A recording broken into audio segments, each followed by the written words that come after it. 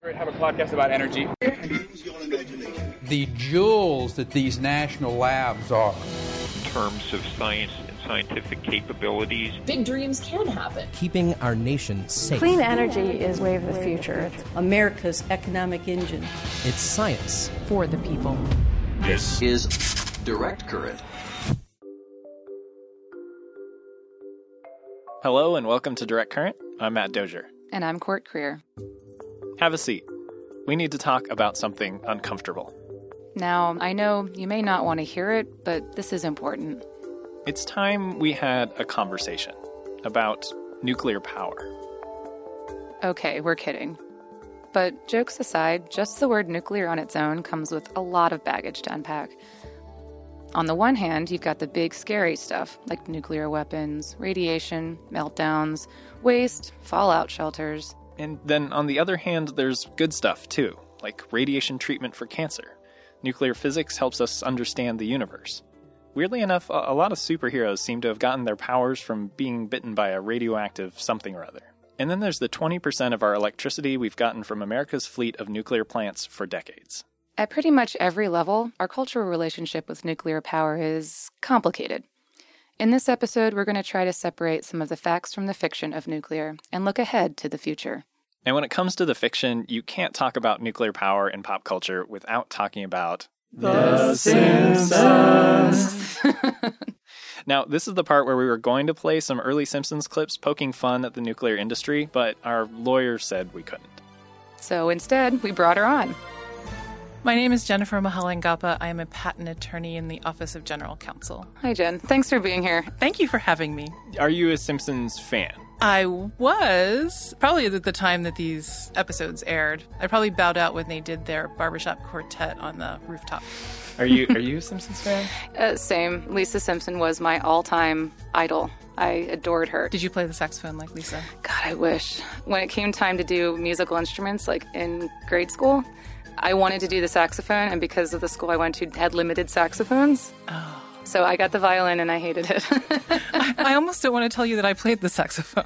Yes! What? I did. That's awesome. In the marching band, no less. Okay, so we gave you some homework. Mm-hmm. You watched the clips. I did. Okay, there's one in particular that I wanted to talk about. The one with the nuclear inspectors. Do you remember that one? Sure. So it's nap time at the nuclear power plant. Mr. Burns is asleep in his office. Smithers is asleep on his desk. At Mr. Burns' feet. Yes. And Homer falls asleep at his control station and slumps forward on the plant destruct giant red button that says, "Please do not push." Plant destruct. Please do not. But it's the biggest button plastic on, cover. It's the biggest button on the panel. So the alarms start going off, and the dog who's sleeping next to Homer wakes up. Mysteriously, this dog that I've never seen before in The Simpsons and don't recall ever having seen again. Whose dog is that? It's not Homer's dog. Homer's dog looks different from that dog. But he wakes up and pulls a lever, and the computerized voice says, "Meltdown averted. Good boy." And then the Nuclear Regulatory Commission rolls up in their van, and Mr. Burns attempts to pretend that they are not actually a nuclear power plant, but instead make cookies. Mr. Burns' old-fashioned, good time, chewy cookies. There were a lot of words. That's when they break down the door. With their axe. Right. And so then they ask for Homer Simpson, but apparently Smithers has rounded up the less competent employees and put them in the basement, and they're on bee patrol, so there's a bee in a jar. And Homer decides that he is the head bee guy, but he kicks his feet up, knocks over the jar, bee escapes, Homer goes chasing after it, gets stung. So while Mr. Burns and Smithers are telling the Nuclear Regulatory Commission that Homer's not there, he's in Geneva heading some conference on nuclear fission, Homer pops up out of a manhole, sticks his bottom in the air, and there is a large bee sting on it, and says, "A bee bit my bottom, and now my bottom is big." Definitely the high point of the episode. Yeah.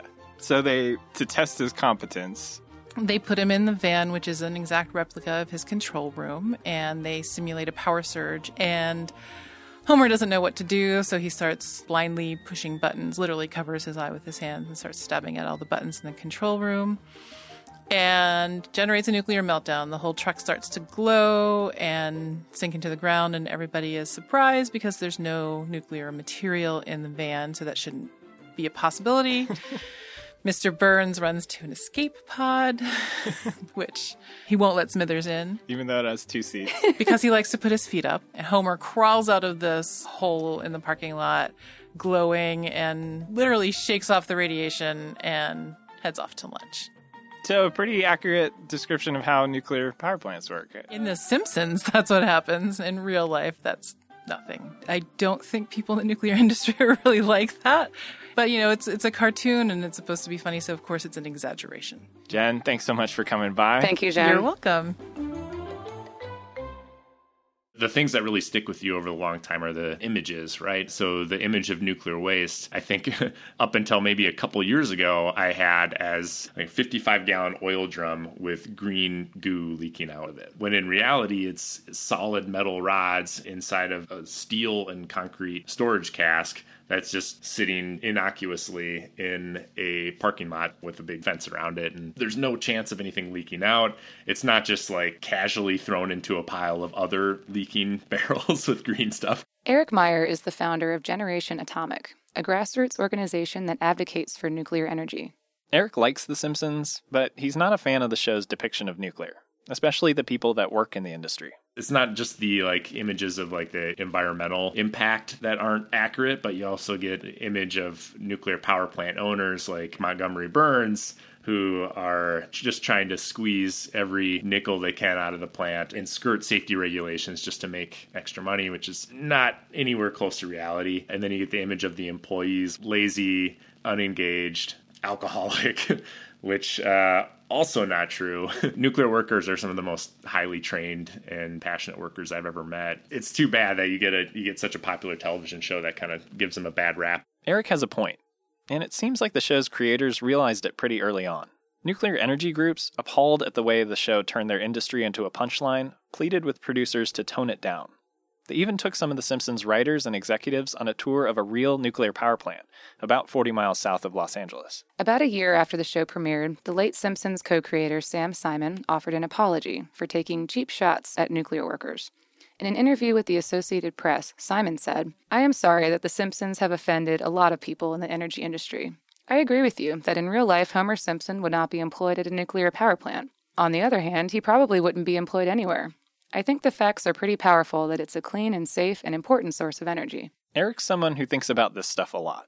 The negative perceptions of nuclear power, its role in our energy supply, and how to change people's minds about our most misunderstood energy source. So Generation Atomic is a nuclear advocacy nonprofit. We were founded about a year and a half ago to defend today's reactors because we view them as extremely important to combating climate change and also lay the groundwork to deploying the next generation of reactors. The reason Eric and lots of other folks are trying to rally support for nuclear is that several of the nation's nearly 100 nuclear reactors are scheduled to close over the next decade. We'll get into why that's happening and what it means later on. For now, though, Eric and a small army of grassroots volunteers are working to get their message out. That nuclear energy is something we should embrace, not fear. And that message is actually resonating. We saw this last year in Ohio when Generation Atomic, with our canvassing team, we knocked on about 45,000 doors and talked to roughly 12,000 people about this subject. And we found that 60% of the people we talked to, after having a conversation about nuclear, would sign down in support of it, which was way higher than we were predicting. But once people realize the value, both from an economic side and an environmental side, it's a pretty easy sell. But otherwise, it's been an uphill battle. According to polls, nuclear's popularity in the U.S. has been dropping steadily in recent years. A 2016 Gallup poll found that the majority of Americans surveyed opposed nuclear energy for the first time since 1994. Now, obviously, The Simpsons aren't the real reason nuclear has fallen out of favor. A combination of rising construction costs, a handful of high-profile international disasters, and a decade of low gas prices from the country's fracking boom have made it easier to just not think about it. So, aside from going door to door, how do you get people thinking about nuclear power at all, let alone thinking about it as an energy source for the future? Generation Atomic's got a secret weapon in this effort. Eric's mission is to be a voice for nuclear power, both figuratively and literally. For the earth and future generations, now's our last chance to take a stand. Come on. We can. Come on. We can. Nuclear power holds a key to universal prosperity. It is nuclear energy we must embrace for the human race. In case you were wondering what the opera Toreador would sound like if it was written about nuclear power, well, there you go. And if you're scratching your head right now, that's kind of the point. I think the very first reaction is surprise because it's loud, and a lot of times we're in close quarters. Then there is some mild confusion as they try to listen into the lyrics and see what the song is about. Typically people enjoy it. It's like just the right amount of weirdness to break up your daily life. It's kind of like a one-man flash mob or something like that. Eric, if it wasn't obvious, is a classically trained opera singer. These days, he uses his talents to spark conversations about nuclear energy in unexpected places. The mall, the bus, even the occasional sports bar. Before all that, he was headed for a full-time singing career. That all changed once he started learning about clean energy, specifically the subject of nuclear and its uncertain future. I just kept digging deeper and deeper, and I thought, well, what about today's nuclear? Is it really as bad as The Simpsons taught me? And I found out it's not. It's actually one of the best sources of clean energy that we have. So I was kind of going down this path, and then I get to my senior year in my undergrad and realize, you know what? There's enough opera singers out there in the world, but there aren't enough people advocating for this technology. So Eric went to grad school and studied advocacy and political leadership and started laying the foundations of this new nuclear movement. It's pretty exciting and fulfilling work, trying to bring together these coalitions of passionate people who want to do their part to help save the world. And if I can play a little bit of a role in that and in organizing them, then I think it'll be a good life and a worthy effort for the planet. Coming up after the break, we'll dig into the real facts of nuclear energy in America, figure out what advances the future could hold, and talk to some moms who are among nuclear's biggest fans. We'll leave you with one of Eric's newest pieces. He just filmed a music video for it at Idaho National Laboratory, home of some of the Department of Energy's most advanced nuclear research. Stick around. Clean power forever within our grasp. By splitting atoms, it's come to pass. Tomorrow will be so great. Clean power forever will be our fate. So, let's talk about some of the facts. What do we mean when we talk about nuclear energy? At its core, conventional nuclear power uses the splitting of uranium atoms to heat water, creating steam. The steam turns a turbine, which generates electricity. Uranium is radioactive, which means its atoms are unstable. When a uranium atom is hit by a neutron, it splits, releasing a ton of energy and more neutrons. That's what we call nuclear fission. Uranium-235, the isotope used in nuclear energy, is especially prone to fission. Put a bunch of it in one place, and pretty soon neutrons from one atom are colliding with other atoms, and so on, kicking off a nuclear chain reaction.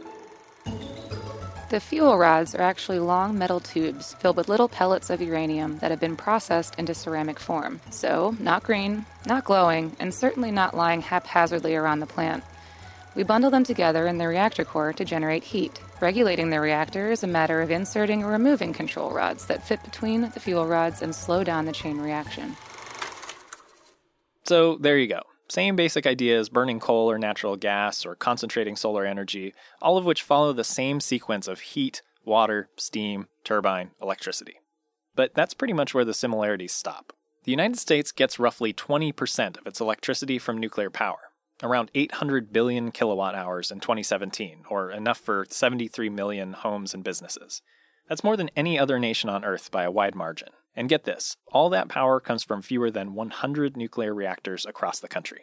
One reason that's possible is that uranium is what we call a really, really dense source of energy, in a good way. A fuel pellet has a huge amount of power contained within it compared to burning of carbon-based material, 1 million times more. on a per gram basis. That's John Carmack with our Office of Nuclear Energy. The size of a small 1/2 inch tall fuel pellet for a nuclear reactor can generate the same amount of energy as multiple rail cars of coal being burned, or solar panels spread over hundreds of thousands of acres. John's in D.C. working as a senior technical advisor to the Nuclear Energy Office, but he's actually here on loan from Idaho National Laboratory. John's background is in the nitty-gritty technical details of developing advanced nuclear fuels and reactor concepts, but his current role has him looking at the bigger picture of nuclear's role in our country and how it has changed over the years. Which brings us to the other reason just 100 reactors are able to supply a fifth of the nation's power needs.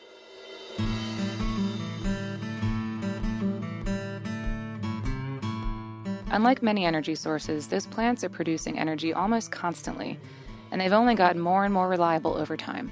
I think it's changed in a major way over the last 3 decades. In the 1970s and 1980s, the nuclear industry was producing energy about 70% of the time. And over the last 2 or 3 decades, there have been major steps forward in improving efficiencies and operation and maintenance of our nuclear power plants. And now they're all operating at better than 90% availability. It's one of the most available energy sources we have available to us as a selection in the United States. Advocates of nuclear power talk about how nuclear is always on and point to its ability to deliver electricity reliably day or night.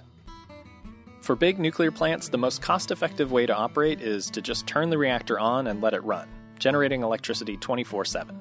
They're designed to require less frequent maintenance than coal or natural gas plants, and because the uranium fuel is so dense, they can run for long stretches without refueling, up to 2 years at a time.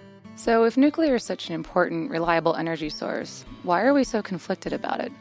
Well, ask anyone about their concerns over nuclear power, and nuclear waste is practically guaranteed to be at the top of the list.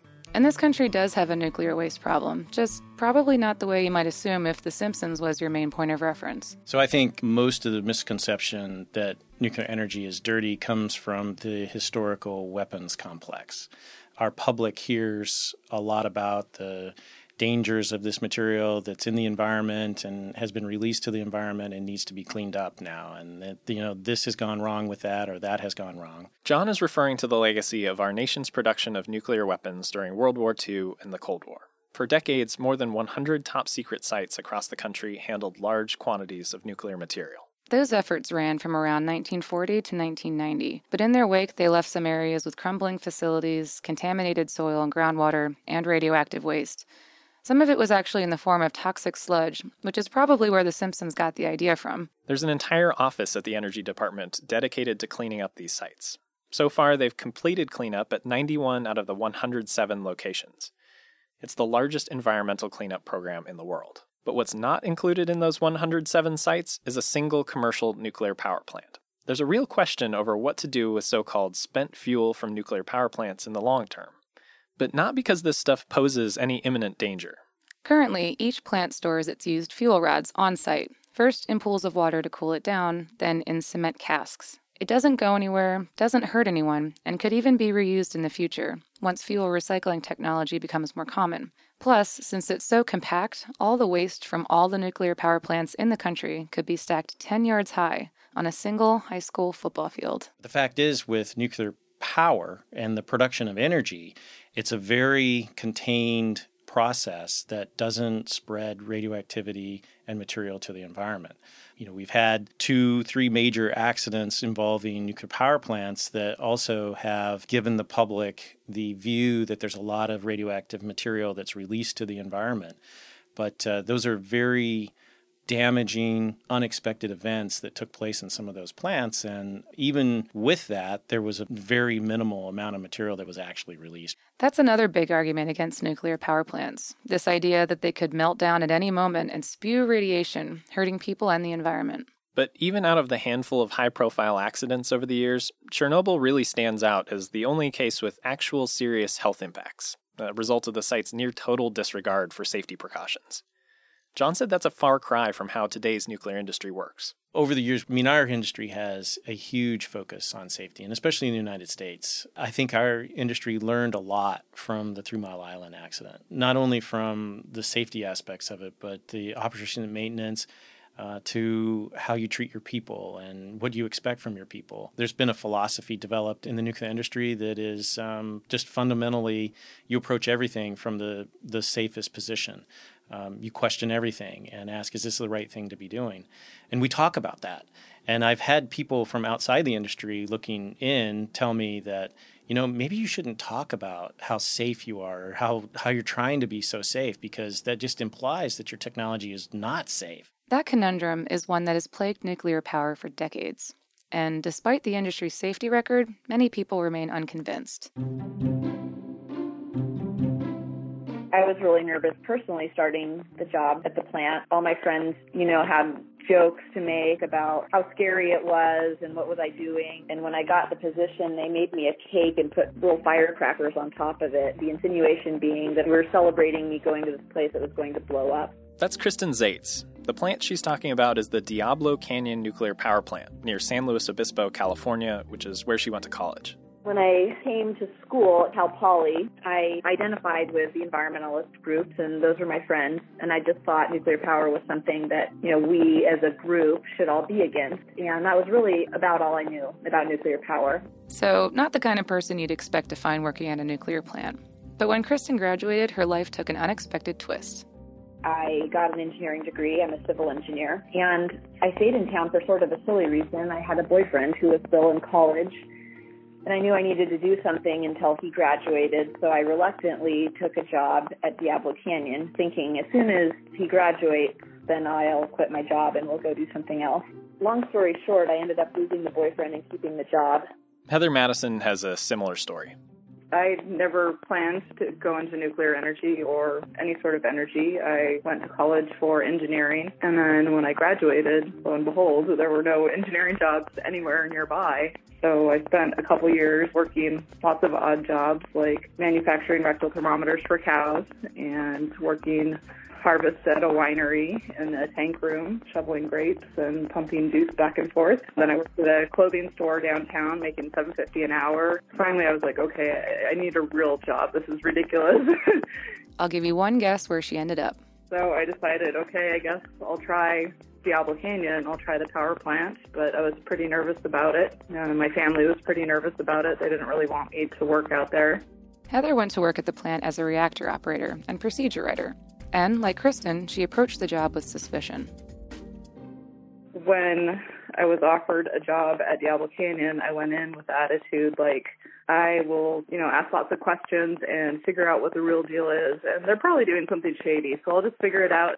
So I went in thinking, okay, I'm going to be a spy and I'm going to expose, the company. Spoiler alert, she didn't find the dirt she was looking for. I asked lots of questions. I asked about everything that I, possibly could for years and years. And I did that for a long time, and I still do that. I have a natural sense of curiosity. But, after a few years of that, I started realizing that nuclear was good for the environment and was good for people. And the more doubts I had, as soon as I asked enough questions to really understand, then it made me even more sure that nuclear was a good thing. Kristen remembers coming to a similar realization. I reluctantly learned more and more and more about it, and I realized during that time at Diablo Canyon that this place that I thought was so bad was actually, doing one of the most important things I think that we should be doing, which is keeping our air clean and saving land and saving nature for our kids and our kids' kids to enjoy in the future, because it produces so much energy on such a small footprint. The pair met while working at Diablo Canyon and connected over their shared experiences. Not just as women working in a nuclear plant, but as environmental advocates and as mothers. Over time, their friendship took on another aspect, a shared concern for the future of nuclear energy. Together, they formed the nonprofit advocacy group Mothers for Nuclear, which works to rally support for what they see as an industry in danger of disappearing. Heather and I bonded because we have stories that are somewhat similar, although I never manufactured rectal thermometers for cows. But we both have strong environmental backgrounds and care for the environment and people. And when we found out the effects of closing nuclear plants, we knew it was bad for both the environment and for humanity around the globe. We also realized that we had a bit of a unique voice and that there weren't a whole lot of women in general standing up and talking about nuclear power, and then to be a mother on top of it and an environmentalist. We felt like there weren't a whole lot of other people like us, and it was our duty to start sharing the reasons why people like us should support nuclear. Calling themselves mothers for nuclear isn't just a ploy to garner sympathy.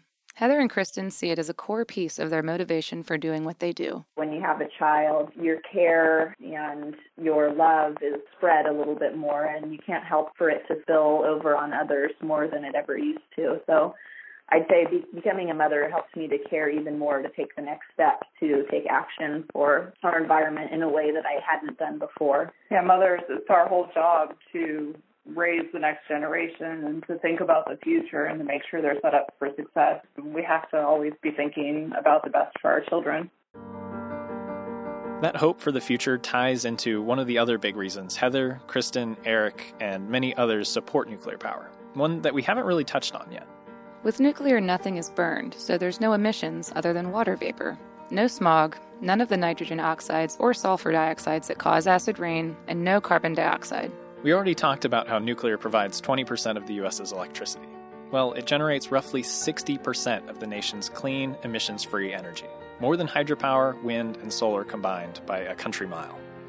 And that's something the Mothers for Nuclear say resonates with many of the groups and individuals they reach out to. That's a huge selling point for nuclear, and one of the most important things that we think can reach those kind of audiences that do care about climate change. I think Heather's right with the emissions being the biggest selling point. There's a number of issues that people, they care about first, and then they come to nuclear and they find out how amazing nuclear is in that area, and they become the strongest supporters of all. There's an urgency to their message as the effects of climate change intensify around the globe and our fleet of nuclear plants dwindles. Not everyone can spend 6 years working at a nuclear plant asking tons of skeptical questions before they can come to accept the technology. We need them to do that a lot sooner because nuclear is under threat now. You may remember from earlier when we said there are around 100 nuclear reactors in the U.S.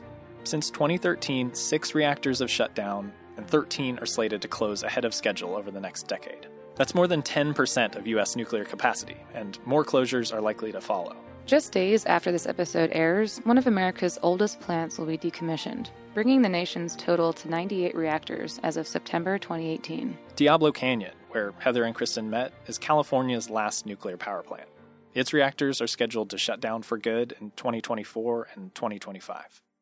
What's behind this decline? Well, the short answer, as it often is when we talk about energy markets, is it's complicated. Cost, of course, is a major factor. Well, I think it's really at a critical point for some of our reactors. We're watching many of the reactors operating in the competitive markets, and they're having a very tough time competing against the low-cost electricity generated by the renewable energy, as well as the very, very cheap gas energy. Nuclear energy has traditionally been a very cheap electricity. And so some of those plants, the utilities that operate in them are making the financial choice to close them early. And so with some of the prospective announcements of early closures, we could see a loss of 25% of our plants by 2030. Also, conventional nuclear plants are massive pieces of infrastructure with multi-billion-dollar capital investment costs. If you're going to build one, you want to be pretty certain that it's going to be profitable to operate for decades to come. And right now, that certainty just isn't there. So there aren't many new power plants under construction to replace the ones that close. That's a very dire, for us, nuclear technologists and advocates, a very dire thing because we see those plants, they're generating clean energy, low emission energy, and so we see them as having great value. They're just not able to compete against some of the other sources in those markets. Some things we value are not just monetary. So we value the cleanliness of our air. We mentioned earlier that I'm from Idaho. Idaho has very clean air. And I can't imagine having less clean air than I have right now. And for some communities with nuclear power plants closing, they will have less clean air than they have right now.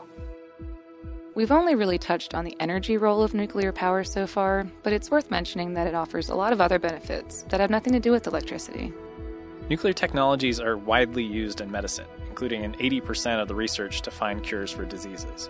And the radioisotopes produced by nuclear reactors are critical to a wide array of diagnostic tests and cancer treatments that help tens of millions of patients a year. Many naval vessels, like submarines and aircraft carriers, as well as Arctic icebreakers, are powered by nuclear reactors, allowing them to stay at sea for months and even years at a time before refueling. It's not just ships at sea. NASA spacecraft from Voyager to New Horizons to the Mars Curiosity rover use special nuclear batteries to keep them warm and functioning as they explore our solar system and beyond. And then there's the national security implications of nuclear research. This work enables the National Nuclear Security Administration to keep our nuclear arsenal safe and effective, as well as detecting and responding to nuclear threats around the globe. So, nuclear has all these benefits, and yet it's facing this dire prognosis. The question is then, is there some way forward for America's nuclear industry? And what could it look like in the future? Well, for starters, there are lots of ways new technologies could extend the life of our current nuclear fleet, from digitizing control rooms to developing new advanced fuels. Realistically, with the right technological advancements, many of these existing plants could continue to run for another 80 years or more. But the future of the electric grid is increasingly variable. Newer energy sources like wind and solar come on and offline as the wind blows and the sun shines, so the supply of electricity on the grid goes up and down. Remember how we said nuclear plants are always on? Say you add a ton of solar to the grid. At night, when the sun is down, the electricity from nuclear is super important. But it becomes way less valuable during the day, when solar is producing lots of electricity. I think for nuclear energy, one of the next steps is to be more flexible so that it can support and work with many of these other energy sources. So, for instance, have a smaller nuclear power plant that is more flexible in its operating schedule so that maybe it can take up the generating capacity when wind and solar are off. So it gives more options for a grid operator to manage their grid and supply the energy to their customers as needed. And it just so happens that the Energy Department has been supporting exactly that kind of solution. Yes. So we are designing a system that will be flexible and be able to not just work with the energy system today, in which we're finding more and more renewables online, but also work with the energy system of tomorrow and the future. Lenka Kolar works for NuScale Power, an Oregon-based company that's leading the charge on a next-generation nuclear technology called small modular reactors, or SMRs. And as the name implies, it's essentially a smaller version of today's nuclear plants. It's based on the same type of technology, but we've simplified the design to make it a much simpler system that can be more efficiently run and more flexibly operated. Most conventional nuclear reactors produce huge amounts of electricity, around 1,000 megawatts or more. NuScale's system produces a lot less than that, but the modular and small modular reactor means NuScale can take a bunch of these reactors and stick them together for additional juice. What we've designed is a modular system, so it's only a 50 megawatt electric design, and this is a module that is then produced in a factory. Our U.S. design, what we're getting licensed right now, would have up to 12 modules in a single plant for about 600 megawatts, so slightly less than what you see operating today, but the key aspect to it is that it's flexible. Along with this flexibility, NuScale touts the improved safety of SMRs, as well as their ability to withstand and rebound quickly from natural disasters. We've eliminated a lot of the large components that you would normally see in a large nuclear power plant. The primary system doesn't have any pumps, for example. The water is circulated completely by natural circulation. And because of this natural circulation, the modules can also shut down by themselves without the need for any operator action, any power to run pumps or other systems, or any extra water to cool down the actual reactor. NuScale got its start at Oregon State University back in 2000 when co-founder Dr. Jose Reyes received a grant from the Energy Department to start developing the technology. The department has provided the company with additional support over the years, including a $40 million cost-sharing grant in early 2018. That investment could soon pay off. Lenka said the company has applied for a license from the Nuclear Regulatory Commission, which is responsible for approving all new reactor technologies before they hit the market, not doing safety inspections out of vans. NuScale's design is the first of its kind to make it this far in the process. What excites me most about NuScale is that we're taking a technology that already exists and making it better and more efficient. And because of that, I think that our path to getting this to be a viable product to have on the grid soon is really exciting because this is not something on paper. We're actually doing this. We've done the testing. We're going through the licensing process now, so it's very real. We're a little over a year into that process now and have just completed the first phase, which was a huge milestone for us. So we are on track and on schedule to have this design approved around 2020. If all goes well, the company plans to build its first plant within the next few years at a place near and dear to John Carmack. We are currently working with the Utah Associated Municipal Power Systems, UAMPS, which is a collection of municipal utilities in Utah and other western states, and they're really interested in deploying our first plant in the mid-2020s, and this would be built in Idaho at the Idaho National Laboratory. It would become the latest in a grand tradition of pioneering nuclear reactor research at Idaho National Lab.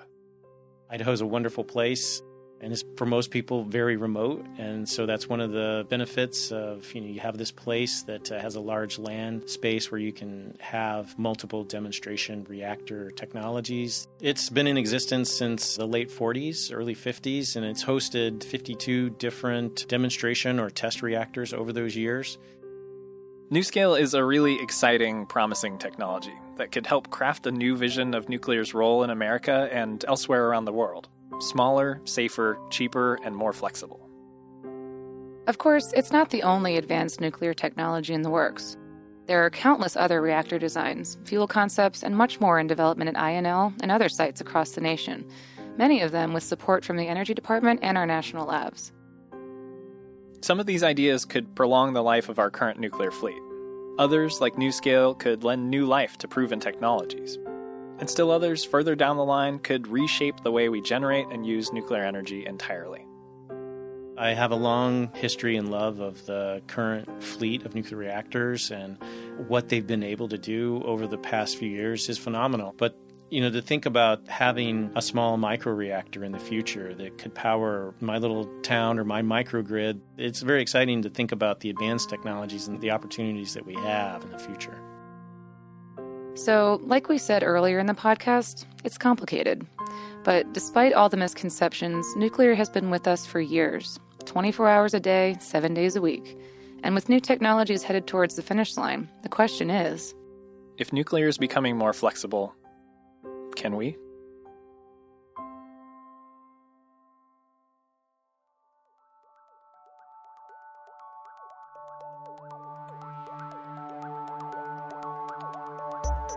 That's it for this episode. If this has inspired you to take a tour inside a radioactive materials research facility or see a cross-section of the NuScale modular reactor we talked about, head over to energy.gov/podcast. We'll post a bunch of videos, diagrams, and infographics there. Don't forget, we really like hearing from you. If you've got a question, want to leave feedback, or just want to say hello, email us at directcurrent@hq.doe.gov or tweet @energy. And if you're enjoying the show, share it with a friend and leave us a review on iTunes. It really makes a difference. Many thanks to our guests, Eric Meyer, John Carmack, Kristen Zaitz, Heather Madison, and Leica Kolar. Thank you to Mike Muller and the rest of the folks in our Office of Nuclear Energy for all your help on this episode. And special thanks to Jen Mahalingappa for being such a good sport. Direct Current is produced by Matt Dozier, Paul Lester, and me, Court Creer. I also create original artwork for every episode, which you can find on our website. Additional support from Ernie Ambrose, Gigi Frias, and Atik Waraish. We're a production of the U.S. Department of Energy and published from our nation's capital in Washington, D.C. Thanks for listening.